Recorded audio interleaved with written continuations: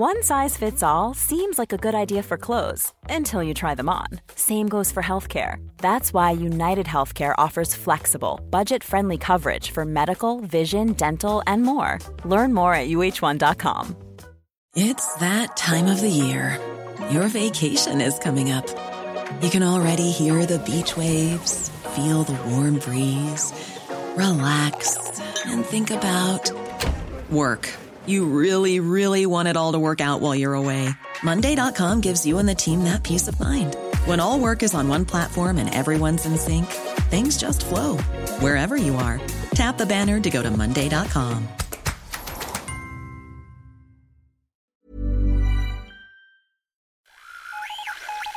What in the world is happening on Wall Street? Economic indicators. Who knows where this is going to end up? To understand the economy, you have to understand human nature. This podcast is powered by Acast. How you doing there? It is David. We're going into week 9 of a lockdown. It has been a very unusual week in this house, not least because the Leaving Cert was cancelled. But I know it has actually knocked the stuffing out of lots of people. We will chat about that. How are you doing? I hope all is good in your world. I'm, again, looking down the tube at my old mate, Mr. Davis. How are you, Head? Hey, Mike. What's the crack?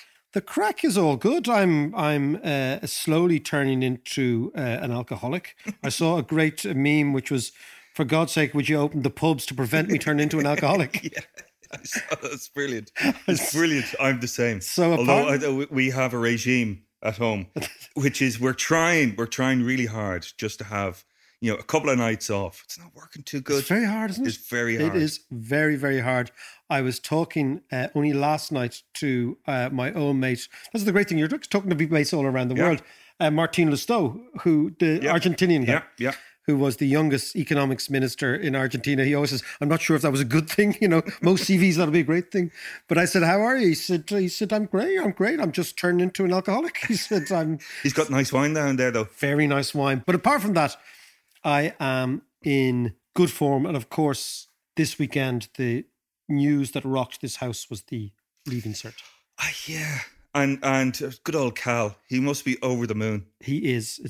He is like the dog with 5 dicks. He is. All his Christmases came at once.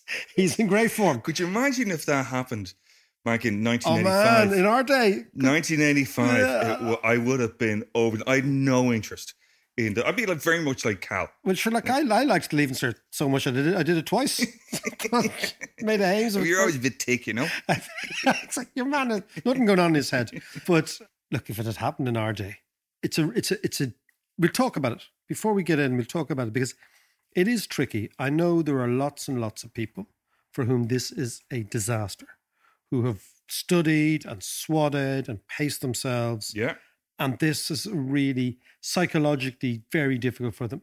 I also know there's lots of people who would have been a bit like us too. Well, I was a crammer. You weren't even a crammer. You didn't even bother cramming. Yeah. I was elsewhere in my head. That's totally cool. Yeah, but as you know, I went back to college later and I was ready for it then. Yeah. And we talked about this a couple of weeks ago. Yeah. That, in the same way as teenagers grow at different times, people's brains grow and their appreciation, their emotion and intelligence, all that sort of stuff. So, but there are those guys that I feel sorry for now that, especially if they're doing this predictive results, where those guys that probably did a bit shite in the mocks, which is basically loads of people. Yeah.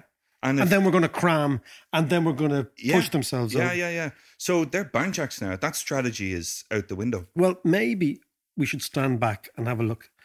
The Leaving Cert as an exam seems to me to be very unidimensional, not at all reflective of the world around us, and rewards a certain type of brain and punishes another type of brain. Lucy described the Leaving Cert. She says, Dad, it's like a big pub quiz. You know what I mean? Like, who has the answer?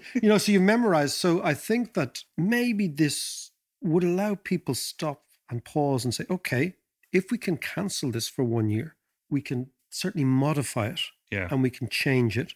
And when I look at school and when I look at schooling, I see a whole edifice that rewards the conventional type of thinker, the linear thinker who's able to read, to absorb, to put the information in their head in a kind of compartment, and then on a sunny day in June, write like bejesus and do it in a logical way. Yeah. Now, that is a form of intelligence. Yeah. It's a training almost. You train to peak, like the way an Olympian would train and peak just at the Olympics. The way you used to do in the community games. Yeah, absolutely. Peaking. Sports day. He's a specimen. He's a specimen.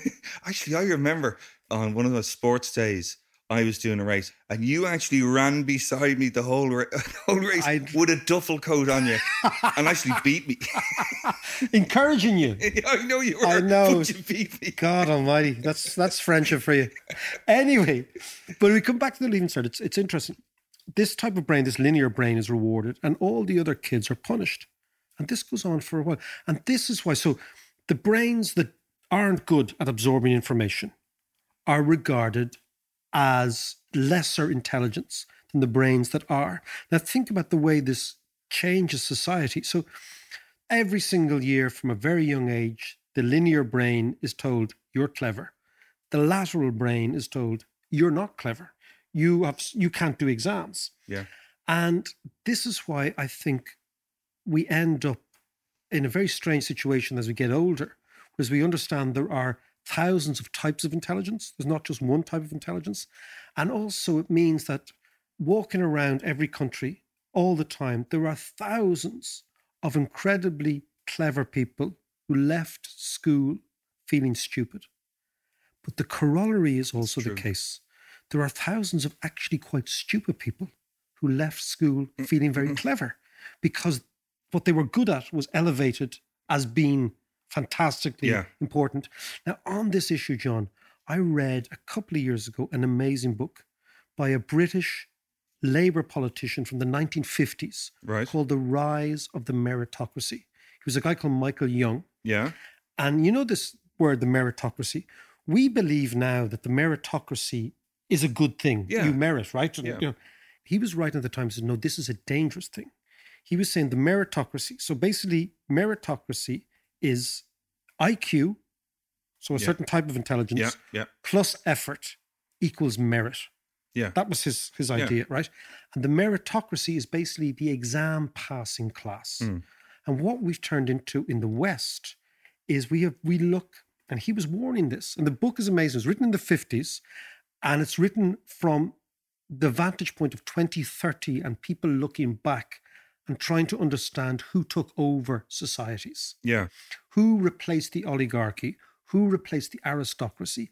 And he was saying the meritocracy replaced them, which was that we became beholden to the exam. We are beholden to the exam passing class.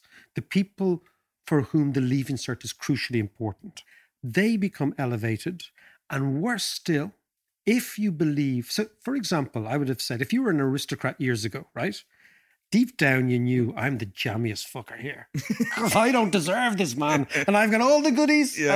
But frankly, it was the accident of birth. I just happened to be born into this, big old house. Yeah, big house, thinking, man, this is great. Okay. So deep down, the aristocracy knew that they didn't merit it. So that's why they threw up all sorts of laws and legislations and caste systems and everything to try and copper bottom the fact that they won the lottery. Right. Okay. Think about the meritocracy. If you believe that you are at the top because you are special, because the system has produced you and you merit it, then you become incredibly tone deaf to the concerns of those around you because you believe, like Mourinho, that you're the special one. But also they feel they can justify that precisely by the effort that they've put in. By the effort. So, for example, if you look at, for example, Ivy League graduates in America, right, who have worked 1 million hours a day or whatever, to become the top lawyer, right? They can almost in their head justify the inequality of their position by virtue of the fact that, well, you know what? It's merit. It's IQ plus mammoth effort equals merit. And what Michael Young was warning in the 50s was the rise of the meritocracy will not lead to a benighted, understanding, benign class at the top, but a very narrow, very reactive, and very self-aggrandizing class at the top. And he was right. Yeah, and this is essentially what America, for instance, is based on. Certainly in the Democratic Party. Yeah, that's kind of what I mean, is in the Democratic Party, it's kind of like, I've put in the effort. You can do this too if you put in the same amount of effort, which is not entirely true. Well, I think the issue with the meritocracy, and going back to the Leaving Cert, is the disposition of the exam passing class. Yeah. Right? Do you remember in school, right? Even at the very, very start of school, fellas would get a star for being able to recite Hamlet or Irish or whatever, right? Now, what I was Never doing... got one of them. I only got one of them because my ma was a teacher. But do you see what I mean? And what it did, it sent a signal to all the other people in the class that this is the special person, girl or boy. Yeah. And all the rest of you are really also rans in the game, right? Yeah. Now, reinforce that, and then you get 600 points in your Leaving Cert, right? We're so old, we did it in old money. The points are like 12 or 13 or something. Right, yeah. None of this new money. We were a pre-decimal Leaving Cert, right? And then you go in and you go into college and you do really well in college. And then you get a graduate trainee position in art or Cox or you do the milk round. KPMG. You do the milk round, la, la, la. And you begin to think that you're special. And then something really weird happens in life, which is called confirmation bias in economics, which is that we end up surrounding ourselves by people who confirm our biases. Yes. And so the clever people, the exam passing class, end up surrounding them with other people who did well in exams. And they're all united by this idea that we are the exam passers. We're the people who got A's. And if you get A's in all your exams and your entire status as an individual is wrapped up in always being right, then you have a serious problem with being wrong. Yeah. But we also understand as humans that we're only learning when we're wrong. Because when you're right, you know the stuff. Of course. So it's when you can say, I'm wrong, then you begin the process of learning. Yeah. So actual fact, what happens in the exam passing class is they end up not learning very much at all. And when they get to the very top, because they all think the same, you have this groupthink. Yeah. And we're seeing this right now with COVID. Economics is full of this. We can't do that because we've never done it before. You can't do that because there's a rule here. And all of these exam passers who stem from the Leaving Cert obsession with the point system, which is actually sourced in the way in which we teach kids and say this type of intelligence is great, this type of intelligence we don't recognize, all leads to groupthink at the very top. And then when faced with something mental, like a pandemic, rather than actually looking at an expansive menu of economic and our societal tools to deal with it, the menu gets smaller. Yes, yeah. And we start with this idea of Tina, there is no alternative. That's what you hear all the time. And the only people who say that there is no alternative, ironically, are not uneducated people. They're actually hyper-educated people. And they believe there's a one unique idea and one unique way. And I think this book, Michael Young's book on the rise of the meritocracy, right. And again, what it does is it shatters the myth that has come to pass that the meritocracy is something good. And what it says is the meritocracy is something terrifying. Mm. And what it does is it contrasts the entitlement of those who believe they are on top because they merit it, in contrast to those who know they're on top because they were fortunate enough. And what it's talking about is a new social revolution, a new way in which we run democracies, a new way in which we analyze the ruling class and say that, you know what, just passing exams is not enough. That doesn't entitle you to run the kip. Yeah. And I think there's a lot to be said for it. Absolutely. And you know, in that equation of effort and IQ equals merit, one thing that I always felt in school was that there was never enough proper out-of-the-box thinking, creative thinking, and problem solving, apart from your regular maths and shit like that. There was no problem solving. Yeah. In fact, the avoidance of problem solving is actually what defines our education system, because it says there is one right answer. And we know, as we get older, that there are hundreds of right answers to the same question. And this goes back to our evolutionary sense that basically the world is always changing and always different. But if you decide that there's one right answer, then what you're doing is you're excluding all the other possibilities. And that makes you incredibly fragile in the face of enormous challenges, both emotional challenges, physical, and intellectual and financial and all that sort of stuff. And that, I think, so to come back to the Leaving Cert, right? I can understand enormously how certain people and various different pupils and parents and yada yada are reacting differently. But I think that it may well be a significant moment where we can reflect and say, okay, is the Leaving Cert the be all and end all? I don't think it is. And I think my daughter's description of a large memory test, like a pub quiz without Google, right? Because we all know the type of person who does a pub quiz. And beer. And say, yeah, exactly. Goes to the Jacks and says, ooh, I'll tell you about the theory of relativity. Yeah, but this whole fiasco of the Leaving Cert, while cancelling it kind of suits some people and not others, the problem for me was always the lack of decision. And, it's an anxious time for all students at that time. I believe it. And then that coupled with the added anxiety of COVID and in lockdown, and, that's hard on everyone. And then it just raises the whole issue of mental health. And I've heard the likes of Brezzi and As I Am talk about this. But it was the lack of decision that really added to this, and it was unnecessary. It's almost as if the system is more important than the human. Exactly. That save the system, irrespective of how it plays out inside the heads of the very humans you're supposed to be actually engaging with. Yeah. Get on and make a fucking decision. And what happens is, John, what freaks me out is that you've kids, I have kids. The idea that at the end of their school system, they would be reduced to a number. I am a 400-pointer or a 500-pointer or a 300-pointer or a 600-pointer. Yeah. It's bonkers. Yeah. So let's look at it as maybe a moment that the system crashed. It wouldn't have happened if it had not been for COVID. And long term, there could be some great benefits because the Germans have a great expression called the Faktidiot.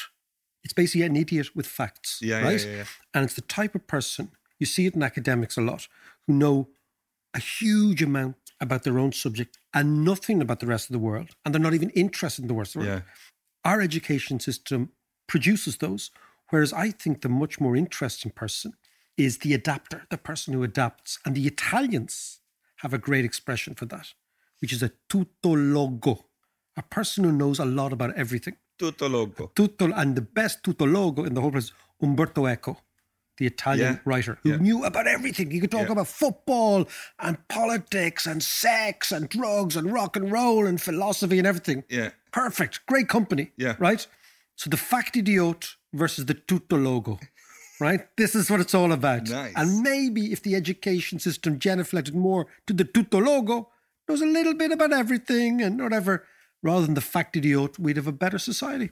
And faced with something like COVID, we'd have a better response. This is our Schumpeter slot. You know that we have championed Joseph Schumpeter, the economist whose basic idea was that the economy continues to evolve all the time. It's almost like an evolutionary organism rather than something that is static. And what it's driven by is businesses, big and small, adapting, changing, mutating almost, and trying to make a proper business, a bit of money, and create some value during crazy times like this pandemic. And luckily for us, we have on the line a fantastic business owner, Lisa McKenna of McKenna & Co. Solicitors. Lisa, how are you? I'm good, David. Thanks so much for having me. How are you? I am in flying form, actually, despite all. Now, tell me what before I get into the Schumpeterian moment of innovation in the pandemic, you're a female-led solicitor company. Tell me about that. Yeah, so my name is Lisa McKenna. I'm the principal solicitor of my own female-led law firm, McKenna & Co. We're located in Upper Pembroke Street in Dublin 2. So I set up my own law firm when I was 30 years of age, and I'm 3 years in business this November. So I worked for both small and large firms before setting up on my own. And there was a huge number of women in the legal profession. We actually outweighed the profession by 5% over males.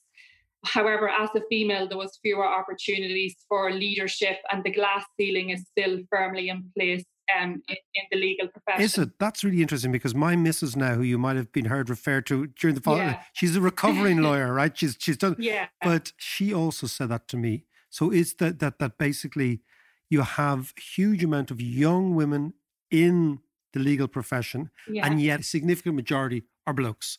Unfortunately, that's the sad reality. And yes, there is females in there, but the majority on the senior level are males. So I always knew that glass ceiling was there. The last law firm I worked for was a larger firm. It was a bit more difficult to progress to the senior level. So I knew by going out on my own, there'd be no limits or no restrictions on what I could do. And was the first thing you did say, listen, what we're going to have is we're going to have women leading this firm? Yes. And it was important for me, I suppose, to create a path for other females to go out and do the same thing, because they know that they're just not getting their fulfillment in the larger firms, even at that senior level. Do you think that women come at the law? Let's say so much of the law is kind of conflict resolution between clients and whatever, the lawyers in the middle.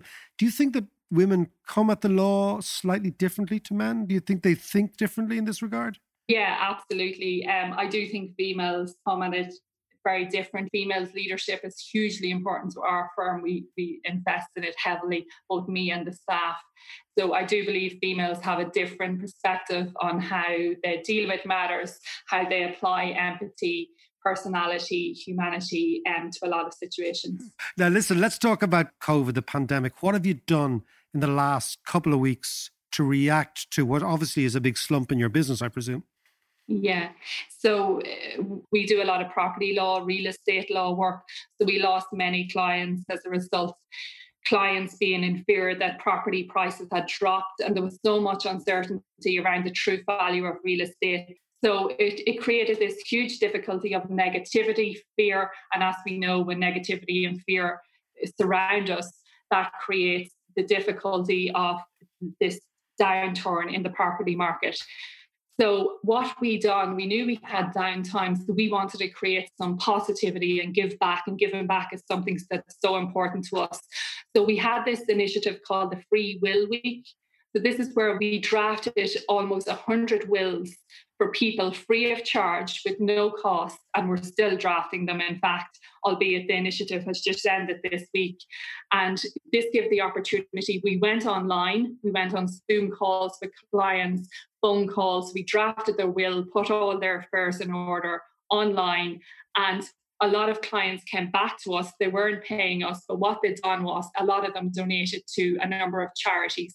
So our act of kindness actually created a ripple effect of kindness to other charities. That is brilliant. Listen, Lisa McKenna of McKenna & Co. Solicitors, thank you so much. And we will hopefully hear more from you in the future. Thanks so much for having me. It was great to talk to you. And thanks so much for this opportunity to small businesses also. Great stuff, Lisa. Listen, take care of yourself. Cheers. Thank you. Just on the Schumpeter slot there, we have been overwhelmed by the response. Hundreds of companies, all with their own story, all reinventing themselves. So we're going to try to get to as many of these extraordinary stories, extraordinary companies, if we can. But in the meantime, we're going to put up each company and a little blurb about what they're doing to reinvent themselves on our Patreon page, so you can see the companies and what they're up to. And that's at patreon.com/David McWilliams.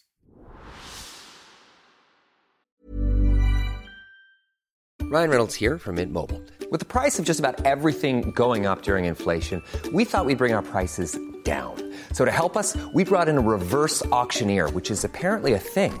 Mint Mobile Unlimited Premium Wireless. How to get 30, 30, bit to get 30, bit to get 20, 20, 20, bit to get 20, 20, bit to get 15, 15, 15, 15, just $15 a month? Sold! Give it a try at mintmobile.com/switch. $45 up front for 3 months plus taxes and fees. Promo rate for new customers for limited time. Unlimited more than 40 gigabytes per month. Slows full terms at mintmobile.com. Quality sleep is essential. That's why the Sleep Number Smart Bed is designed for your ever-evolving sleep needs. Need a bed that's firmer or softer on either side? Helps you sleep at a comfortable temperature? Sleep Number Smart Beds let you individualize your comfort, so you sleep better together. JD Power ranks Sleep Number number 1 in customer satisfaction with mattresses purchased in-store. And now, save 50% on the Sleep Number Limited Edition Smart Bed for a limited time. For JD Power 2023 award information, visit jdpower.com/awards. Only at a Sleep Number store or sleepnumber.com. Since 2013, Bombas has donated over 100 million socks, underwear, and T-shirts to those facing homelessness. If we counted those on air, this ad would last over 1,157 days. But if we counted the time it takes to make a donation possible, it would take just a few clicks. Because every time you make a purchase, Bombas donates an item to someone who needs it. Go to bombas.com/ACAST and use code ACAST for 20% off your first purchase. That's bombas.com/ACAST, code ACAST.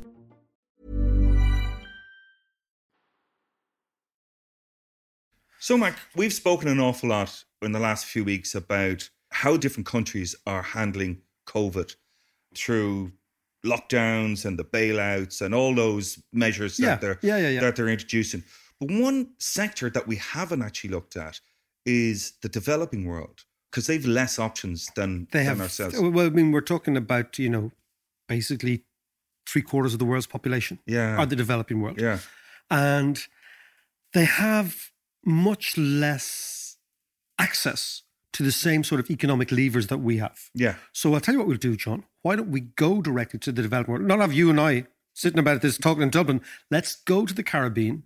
Let's go down to Trinidad and talk to a person who I think is one of the greatest economists, greatest explainers of economics out there. Wonderful economist. She's also a woman, which is, as I said to you before, economics needs more women. Economics doesn't have enough women. Marla Dukaram, we're going to get her up on the line and we're going to chat to her now.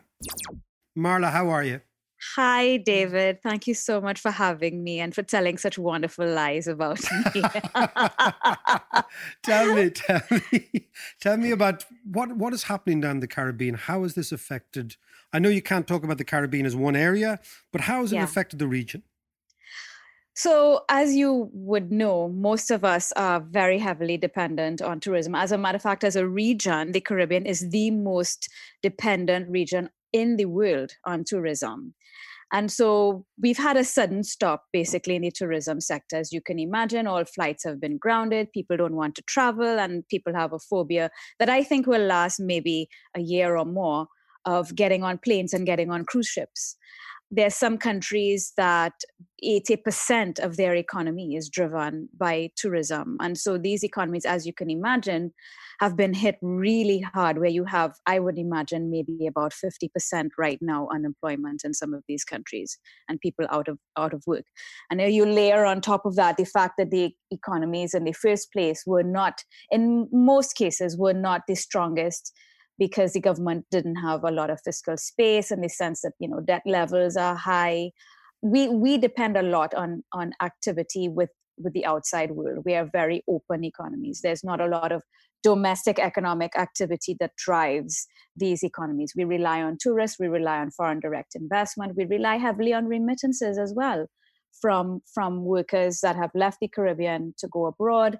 And the World Bank has estimated that remittances will decline by 20%, because if you have 27 million people out of work in the US, for example, they can no longer send money back home. So we've been hit by several angles, but even before this happened, we had, so to speak, underlying conditions of, weak economic growth in many countries, high unemployment, high levels of debt, to the extent that the Caribbean has been appealing at the levels of the World Bank and the IMF and OECD, appealing for debt forgiveness now for some of these countries that qualify, because we just cannot carry this burden, and the governments don't have the space, the fiscal space, to spend the money they need to spend on testing and on treating people who are affected by COVID-19.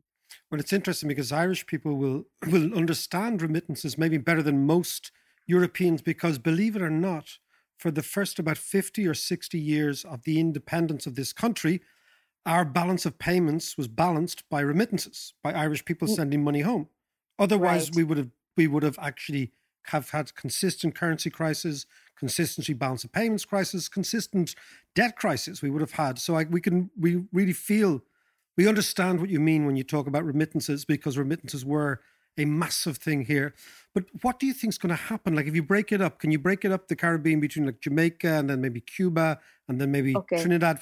How does it actually break down? Well, let me just start by talking about the so-called petro-states first, because they're a bit different. So you have Guyana, for example, which is the newest oil-producing country in the world, only started producing oil in December. And this year will be, well, according to the IMF, the fastest growing economy in the world. It was supposed to grow by 86%, if you could believe that, David, this year. And that was reduced to 50-something% by the IMF based on the fact that oil prices have collapsed. But they are tremendous outlier in the region.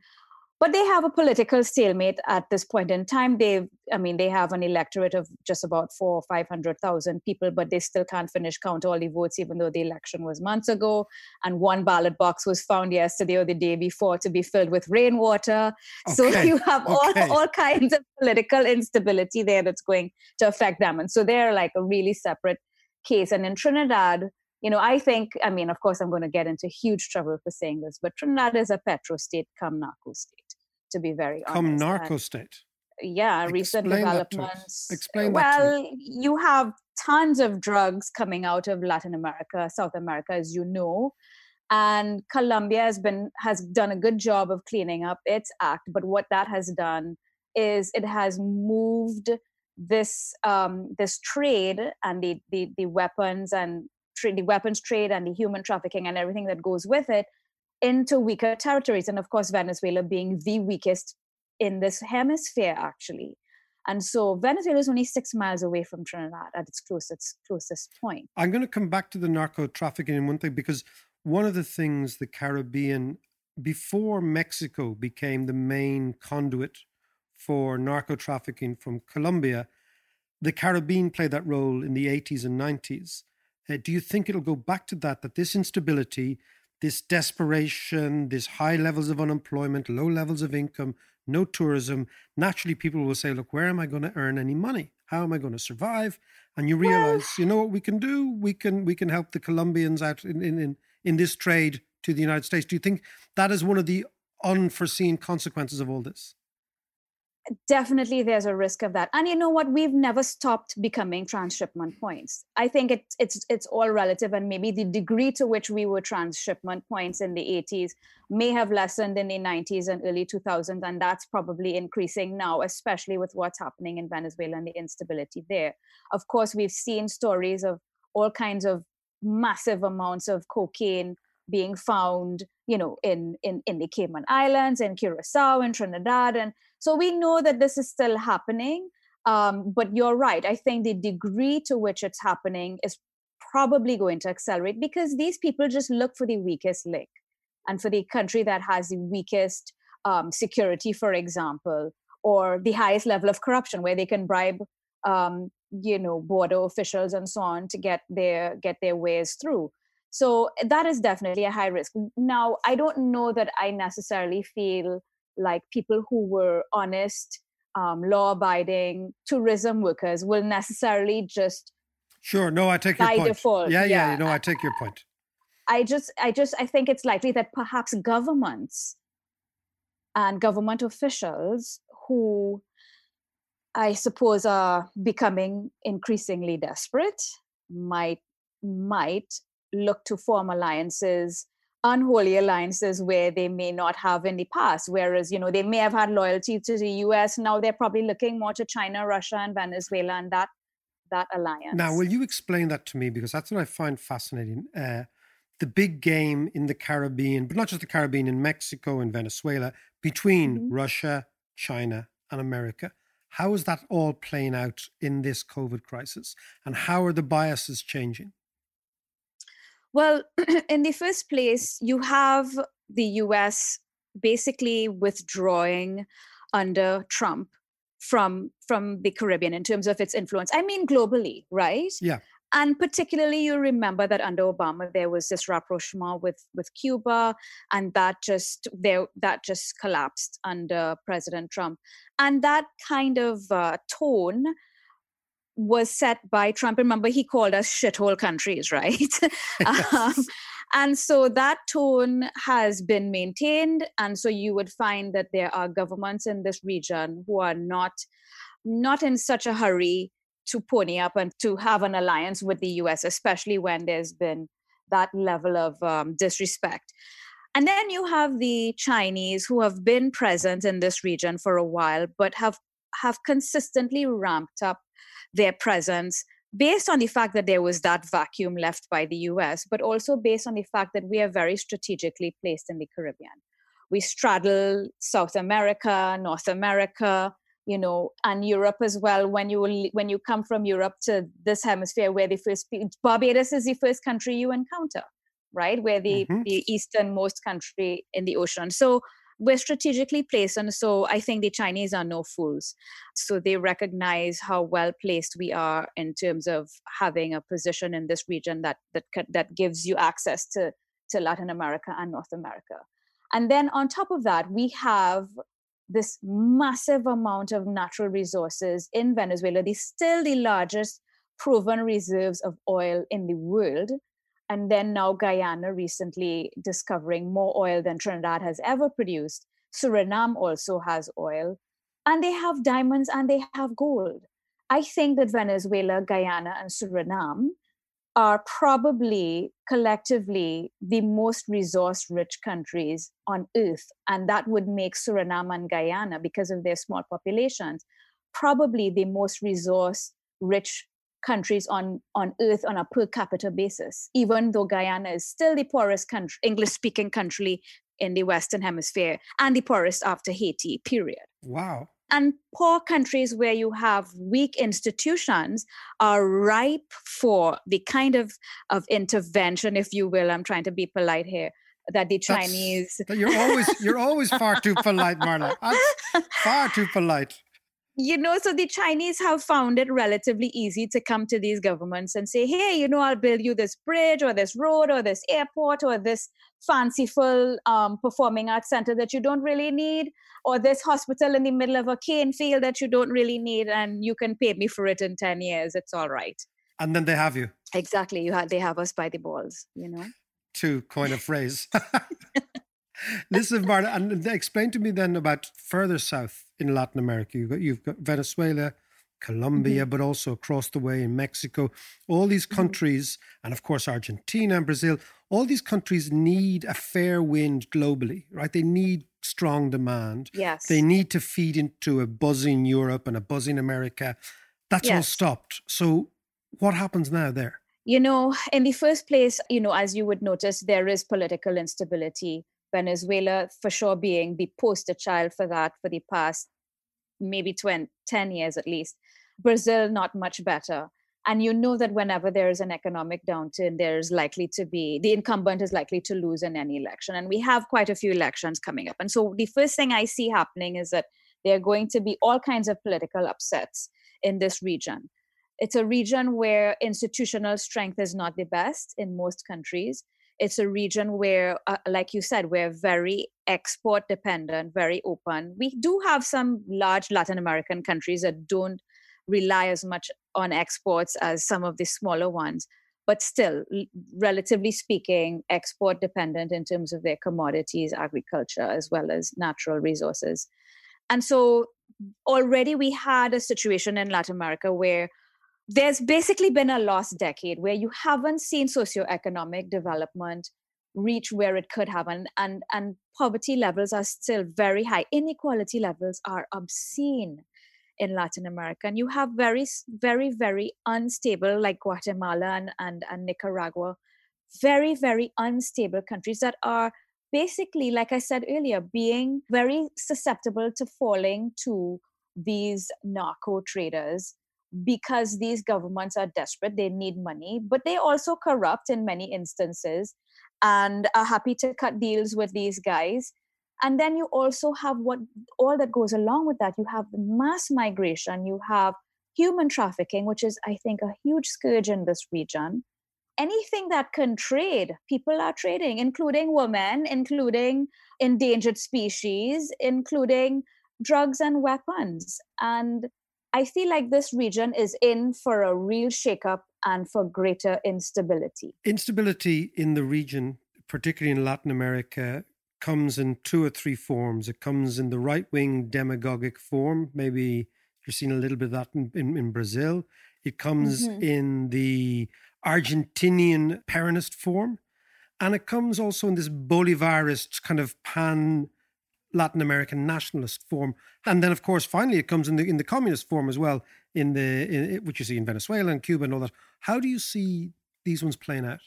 Well, for sure, governments are getting bigger now, right? Because your private sector is shrinking with this sudden stop and with the demand shock that has come as a result of this sudden stop in the economy. And so I think, to your point, I think the chance of well, for sure, the incumbents, the risk of incumbents losing to anybody else is higher when you've got a downturn. But because of the size of government growing relative to the rest of the economy, I think there is a risk that we will see a lot more rejection of whatever exists now and embracing whatever is the opposite of what exists now. So you might find the countries that are, more on the left might reject that and try to swing to the right, etc. But I think overall in Latin America, we have a culture of being quite left-leaning generally.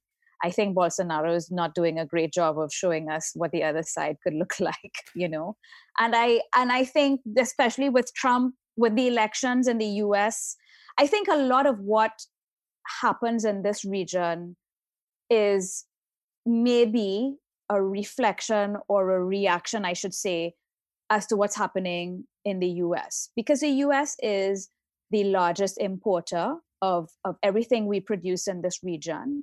They're the largest source of tourism. They're the largest source of remittances. And so they're huge economic power in this region. And so the tone is like I said earlier, the distinction between how relations were under Obama versus Trump. I think once there is the election in the US, and chances are the incumbent will lose just based on statistics, right? That tone, I expect, if the Democrats win, that tone is likely to revert more to what Obama's stance was. And then we might see greater cooperation and influence from the US again. So the United States disappears from the stage. This allows China to amplify its impact. And Russia. And what is the Russian angle here? Oil, basically. They have lots of influence and a big stake in Venezuela.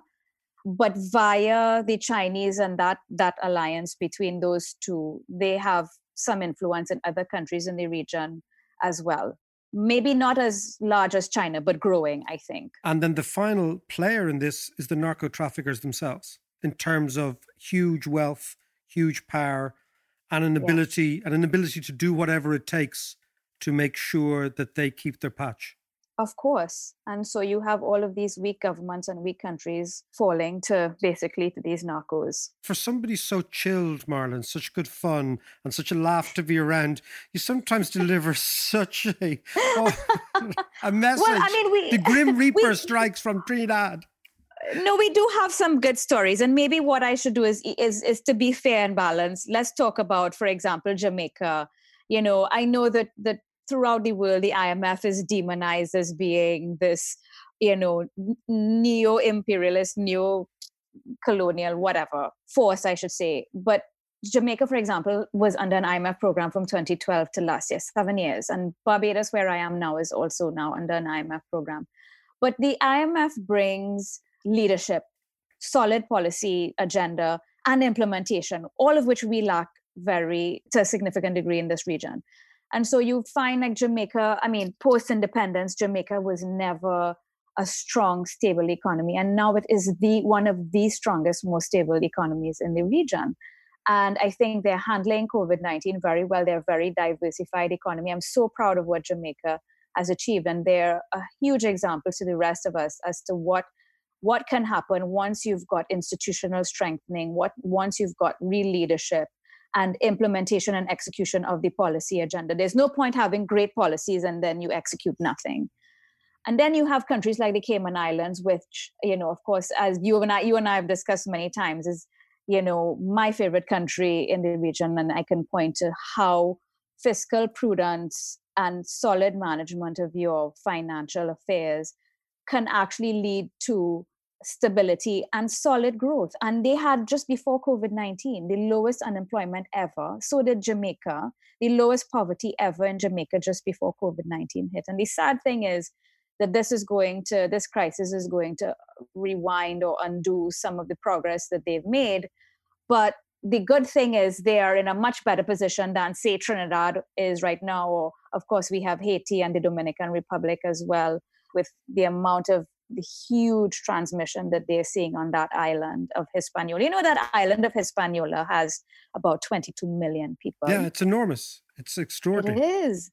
And so it's so very diverse here in this region, but the experiences have, for many countries, it's been really tough. It's been really tough, but there are some governments that are doing a really good job, and there are some that are struggling. Listen, Marla, take care of yourself, darling. We will talk to you very soon. You can find Marla at her YouTube channel. Again, somebody who explains economics so fantastically, on her own website, which is marladukaran.com. Marla's always so interesting. She always has a really interesting perspective on stuff. And she paints a very kind of complicated picture of the Caribbean. But what really strikes me about it, though, Mac, is the fact that they just don't have, the developing world in general, don't have the same kind of levers, as you say. We have the option to print more money. Yeah, if we want to. And they're basically running out of money, running out of dollars. That's absolutely the point, John. And I think that's actually summarizes their dilemma much better than huge amounts of, highfalutin economic texts. Sure. Basically, they're running out of dollars. We, and I'm talking about Europeans and Americans, don't have that problem. We can actually print currencies that people want to hold. That's the difference, right? When they start printing money in those countries, inflation becomes the issue. People don't want to hold their currencies collapse against the dollar, and suddenly they're in a corner. Whereas when we, or the Americans, start printing money, it's going to take years before our credibility is waned to such an extent. Yeah. So basically, they're still stuck in this inflation, current account, lack of dollar problem. Now, the fascinating thing is this goes really deep, because who prints the money? What it's backed by? Like, is it backed by gold or silver, or it's called fiat money, the sort of stuff we have, which we just kind of invented. Yeah. But the history of it is really interesting. The history of the gold standard and how it came about and what it did. Yeah. So I'll tell you what I'm going to do. We're going to talk a little bit about the gold standard and money. Okay. But I'm going to start by telling you about Judy Garland and the gold standard. Okay. You're off to see the wizard, the wonderful Wizard of Oz. You'll find he is a Wizard of Wiz, if ever a Wiz there was. If ever a Wiz there was, the Wizard of Oz is one because of the wonderful things he does. You're off to see the wizard. Never let it be said that the podcast takes you down unusual routes. And this is a more unusual route, but it's really interesting. It's about the Wizard of Oz, economics and money. Right. Okay? What's the connection? The connection is the Wizard of Oz was written about the gold standard. Okay. And the gold standard was the monetary system that governed the world from 1860 to 1914, and then again to about 1935. Okay. The Wizard of Oz was the first Technicolor movie in 1938. This is significant in this discussion, but let me take you back, right? Fascinating story. We start at the American Civil War. Up until the American Civil War, every state in America printed its own money, and the state bank in every particular area printed its own money. Were they exchangeable between states? They were all exchangeable, but the currencies varied, right? The price of the currencies varied. So there were various different dollars, right? The Bank of, the expression Dixie? Yeah. Dixie, which refers to the Confederacy, to the south of the state. So Dixieland, okay? The Dixie Democrats. The Dixie Chicks. The Dixie Chicks, exactly. The Dixie Chicks. You see, where does Dixie come from?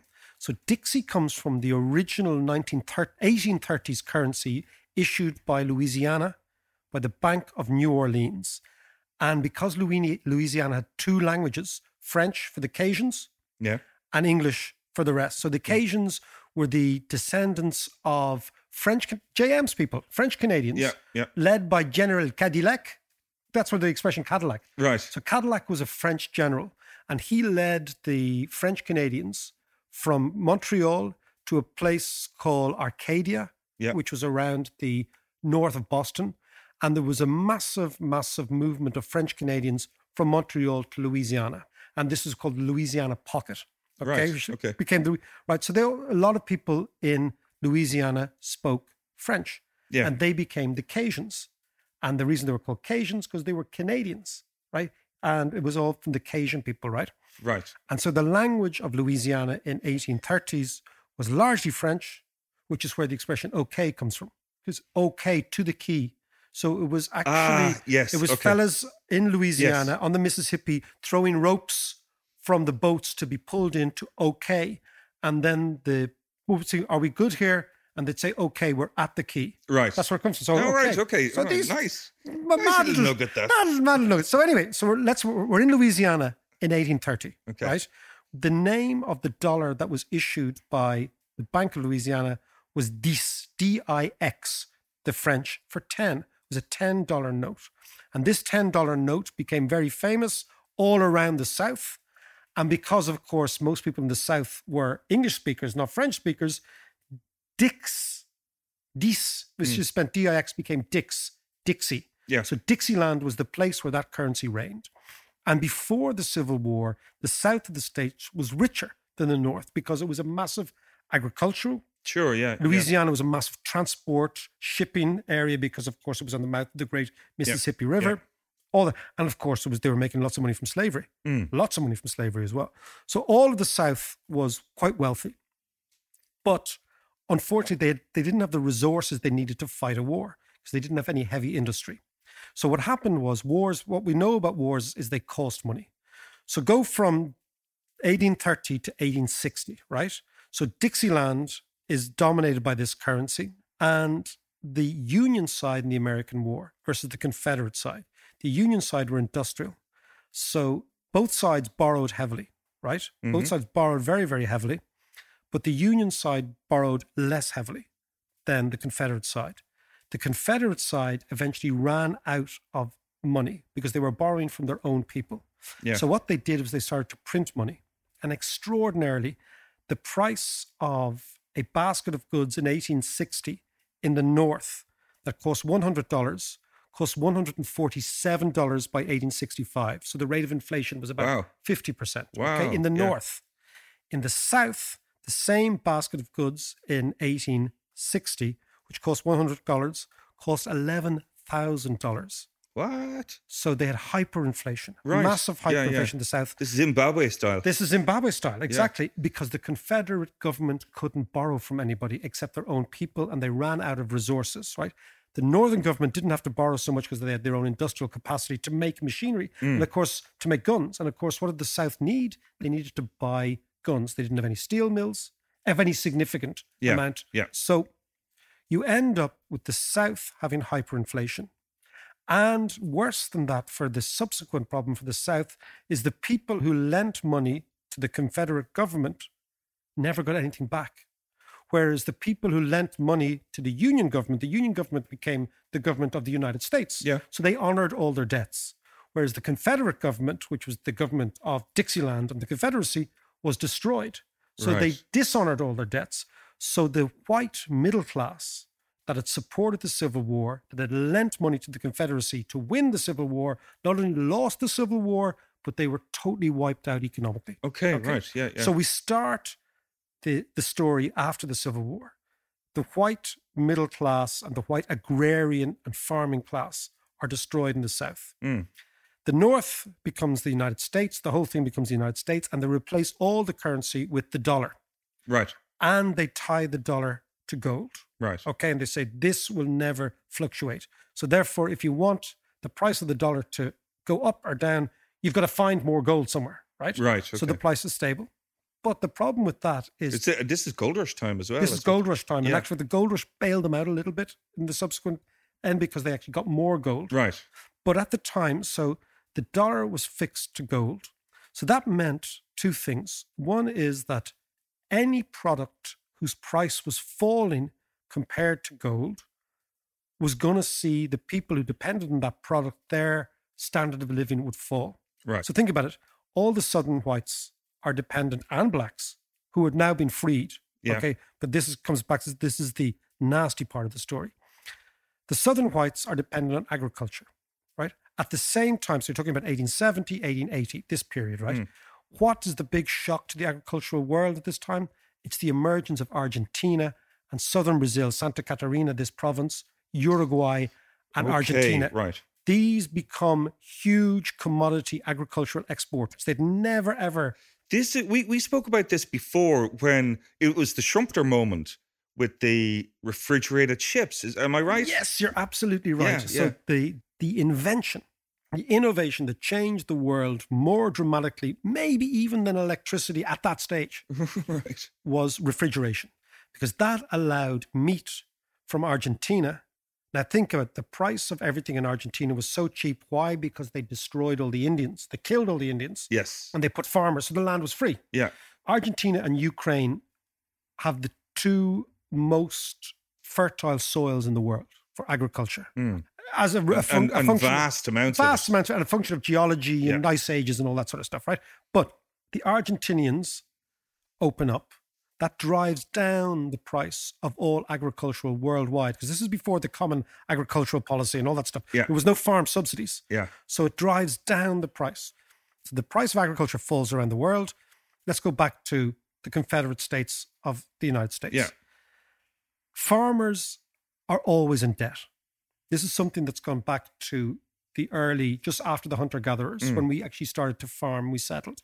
And the reason is, if you think about the dynamics of harvest, you've got to spend to plant, but you don't reap for 6 months. It's a natural cycle. It's a natural cycle. So the farmers in every society, the difference, and I actually think this is where banking obviously started. Farmers spent money on seed and planting, but then they had to wait. They had no income until the harvest. So they borrowed during this period. And that's always been a manifestation of farming all around the world. So let's go back to the States. So the Southern farmers were borrowing to tie themselves over. But by the time they had to pay back the money, the price of their produce had fallen because the Argentinian capacity had weighed down. So every single year for about 20 years, the price of agriculture fell. Yet every time they got into debt, they had to pay back in gold or proxy gold because the dollar was linked to gold. So their incomes were being squeezed all the time. Now, what you see in all of the states, the southern states, is the reaction to this. First of all, they're traumatized by the end of the Civil War. Secondly, they're traumatized by the end of slavery because these are white racists, right? Yeah. Think about it, right? And thirdly, they're traumatized by the collapse in their farm prices. And fourthly, they have no income because their whole savings were wiped out because they'd lent to the Confederates. They're banjacks. So it's very like Germany in the 1920s. The way in which the Germans were treated by the Allies is not unlike the way in which the Southern Confederates were treated by the Northerners. And the upshot is quite similar too. So the Germans turn anti-Semitic and populist. Yeah. This is the long-term legacy of all this. What happened to the Southern states? A party emerges called the Populist Party. And the Populist Party identifies the gold standard as being the problem. And this thing, there started then in America a debate called bimetallism, right? Right. Basically, the southern states wanted silver to replace gold as the commodity that backed the dollar. Because silver is cheaper than gold, you could print more dollars. Because what was happening is they were running out of dollars. So they were being impoverished by the lack of dollars. So the Populist Party wanted silver to be the currency.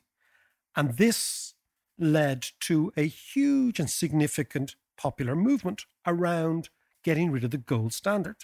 So, it's hard for us to conceive now, but the currency was the single biggest issue in American politics. Now, just as an aside, the people who really suffered in the South were the freed black slaves, because the Popular Party, which became very popular, never very popular nationally, but won congressional elections and senatorial elections in the South implemented segregation, implemented the Jim Crow laws, implemented a form of segregation that meant that the position of blacks who stayed in the South was almost as bad as it was when they were Who's slaves. Jim Crow? Jim Crow is the name of the laws that were introduced. So you know all those laws that Martin Luther King was against, all those black people, the back of the bus, Rosa Parks, all those. They were all introduced in the 1870s, 1880s, 1890s. So the interesting thing is, one would have thought that the position of black people would have improved dramatically after the Civil War, but it didn't. It disimproved, which is why you see this massive migration of black people away from the states, the southern states, up to Detroit and Michigan or Chicago, New York, all those things. So the Popular Party made as its key demand the end of gold. Now, they believed, rightly so, that gold enhanced financiers, Wall Street, people who had money, wealthy people, and it was against essential American values. So that the gold standard was enriching the oligarchs. You remember, this is the Gilded Age. This is exactly the same as what's happening now. Precisely, John. So what I'm talking about is there is a long history in the United States, of this populism, what is American, And we forget that America was an incredibly rural society in the 1890s, right? Sure, of course it was. And it's against Wall Street, it's against the elites, it's against financiers, all that story. This is the Trump playlist. This is really old. So Trump, then you have the Tea Party. Then you go further back, you have these what were called Dixieland Democrats, of which Bill Clinton was originally one. Many were Democrats from the South. Lyndon Johnson was one of them as well. Johnson, they were kind of rough Southerners. Then you go back further to the Popular Party, and even back further to, remember we were talking about the Know Nothings? Who were the party, and their original actual name was the Lodge of the Star Spangled Banner. Right. Isn't that quite good? So let's go back. So we're in 1890, right? 1895. Yeah. The leader of the Popular Party, right? And his name was William Jennings Bryan. Right. And in 1895, the Popular Party was always trying to take over the Democrats. The interesting thing is that the Democrats, who we now associate with liberalism, were actually really reactionary and conservative in the old days. And the Republican Party were the more liberal party, the party of Abraham Lincoln, for example. But so Jennings is trying to take over this. And at the Democratic Convention in 1895, he makes this speech. And probably the most impressive speech in American history's great orator. And his final rallying cry to the masses was, "We shall not let the future of humanity be crucified on a cross of gold." So we identified gold and the gold standard as being the problem. Right. Now, at that particular convention was a journalist, a young journalist called L. Frank Baum. He was covering this for a newspaper. Right. But rather than cover it, he became very excited by the Popular Party and populism, and he wrote a book, a satirical book called The Wonderful Wizard of Oz, which was excellent. Okay. So you're saying that The Wizard of Oz is based on... So it's entirely based on the fight about the gold standard. Right. So now we go to The Wizard of Oz, right? So first of all, the gold standard was identified in the east of America and the northeast.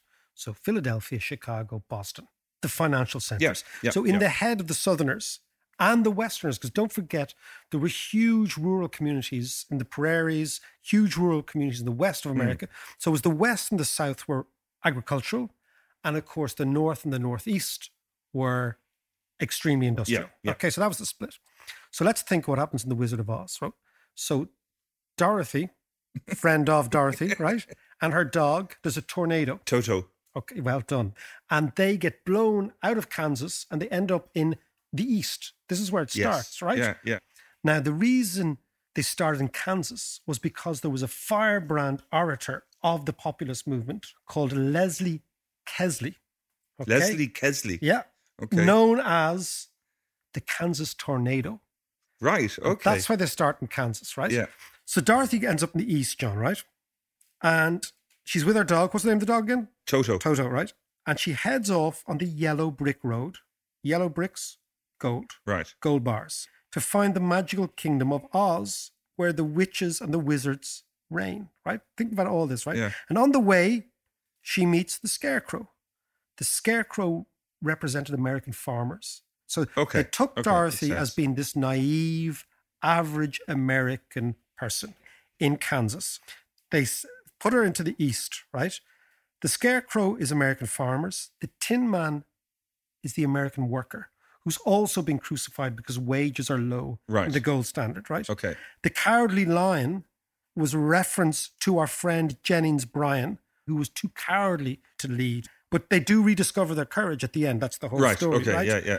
And the march on the Yellow Brick Road to Oz replicated a march of unemployed men in 1895 to Washington to complain about the fact there wasn't enough money around because the gold standard. So Oz is Washington. So Oz, no, the Wizard of Oz was actually a real person called Marcus Hanna. And he was a sort of a backroom guy behind the Republican Party, a financier, right? He was the enemy. Okay. And of course, he was the guy who controlled the levers of financial power in the Emerald City. The Emerald City was Washington. Right. Okay. I gotcha. Now, Oz, think about Oz. Oz is OZ is the abbreviation of the ounce. Yes. An ounce of gold, which is what gold was always good. Yeah. So he was the Wizard of Gold, pulling these financial levers to subjugate the Tin Man, the Straw Man, the Lion, and Dorothy. Yeah. And they were forced to go on this yellow brick road. Of course, what was that? That was a road paved with yellow bricks. Those yellow bricks were gold bars. So let's go. The Munchkins, right? The Munchkins in the whole story, these were the sort of stupid average American that couldn't understand what was going on. So the Munchkins were these dumb sort of race. But his idea was this was simply the kind of simple-minded, brainwashed people of the East who couldn't figure out what was going on. That the Wizard of Oz was pulling all the levers in the background. Who's the witch? Now, the Wicked Witch of the West was a reference to the Republican Party. And the reason they talked about the West was at the time, America was involved in a colonial war with Spain in the Philippines, in the West, in the Pacific. So the Wicked Witch of the West was the Republican Party. And of course, what happens, it's amazing, isn't it? What happens in the whole thing is, in the end, the American people rise up against the wizard. Yeah. The wizard is exposed as a fraud, as nothing more than pulling levers. What happens is the Scarecrow realizes at the end how intelligent he is. Because the wizard was always saying, you're dumb, right? And this is the average farmer. The Tin Man, he was given a gold axe with a silver blade. This was his instrument that he was going to fight everyone with. That would only work if he continued to grease it with a silver can of oil. This was the whole thing. Right. Remember that? Yeah. And the Lion finds his courage again. And Dorothy ends up back in Kansas. And very interesting. It was all a dream. It was all in the book. Dorothy's red shoes were silver. But the reason Judy Garland wore red shoes was because in the first Technicolor movie, red stood out more than silver. Okay. So the whole thing... They wore lipstick as well. Exactly. Yeah. So the whole Wizard of Oz, isn't this fantastic? Brilliant. Is a satirical attack on the gold standard, written by a supporter of the Populist Party. Now, the problem is, by the time The Wizard of Oz is released in 1938, the gold standard has been abandoned already. And so the vast majority of Americans think The Wizard of Oz is a children's story. Yeah. But it's an adult story. And it's an adult story that runs very, very deep. And it's an adult story that emerges out of the poverty of the South and the poverty of the West and the perception that the East of America, driven by financiers and the elite, sitting on gold, are screwing the average person. And it all goes back to the settlement after the American Civil War, where the Southerners felt rightly that they had been totally and utterly abandoned. But the problem was, although the Popular Party's aim was to destroy the gold standard, the actual result was to destroy the black population of the South. because they bore the brunt, like the Jews in Germany, they bore the brunt of the anxiety and the trauma of the white people in the same way the Jews ended up being the scapegoats of the Nazis. Right. Jesus. It's really, it's fascinating stuff. And it all goes back to currency and money. Who owns it? Who issues it? Who backs it? And who gets to say who gets it? And that story is as old as Nero and the Roman Empire. And it's exactly what's playing out, not just in the United States, but all over the world right now. So then what did happen to the Populist Party? Like, is there a link to Trump now? Well, there is a link, because if you look at Trump and his America First agenda, one of the things is anti-elite, and the other thing is isolationist. So America can never get involved in wars outside of America. Right? That's part of the whole thinking, right? Now, our friend Williams Jennings Bryan, that orator I spoke about, who was the leader of the Populist Party, ends up being submerged into the Democratic Party, right? Oh. And listen, our friend Jennings ends up being the first Democratic president for many, many years. First Democratic president is Woodrow Wilson. Right. Okay? Actually from the North. Right. Okay. Believe it or not, right? And who ends up being his foreign secretary? Your man Jennings, who resigns in 1914. Why? Because America is suggesting it's going to go into the First World War on the Allied side. Because before the Lusitania, there was huge debates within America. Should we go into this war? Should we not? And our friend Jennings resigns because, like Trump, he's an isolationist. Yeah. But the party gets subsumed into the Democratic Party. Why? Because you mentioned about a minute ago, well, maybe more because I was withering on. But you mentioned the gold rush, right? Yes, yeah. So what happens is the only way in which you can print more money if you're on a gold standard is if you find gold. So the political impact of the gold rush in Colorado and the finding of gold in South Africa at the same time around Johannesburg is the gold supply of the world expands, the gold supply of America expands, the money supply of America expands, and our friends in the Populist Party, they get their increase in money without having to revert to silver. So it's like everything in politics, John. There are events and there are the trend. The trend is that Jennings remains in politics but resigns from Wilson's cabinet over the First World War. But the event is the happenstance, the accidental finding of gold in Colorado, which expands the money supply and reduces the need for the Popular Party, and they become part of the Democratic Party. That's the story. Wow. That's brilliant. Isn't it good, isn't it? So I hope you enjoyed that. It was pretty much a romp around the world, from Judy Garland down to the Caribbean, back to the Leaving Cert, the whole 9 yards. Now, if you're enjoying the podcast, by all means, have a think about supporting us on Patreon. That's patreon.com/David McWilliams. We would appreciate it no end. Talk to you next week.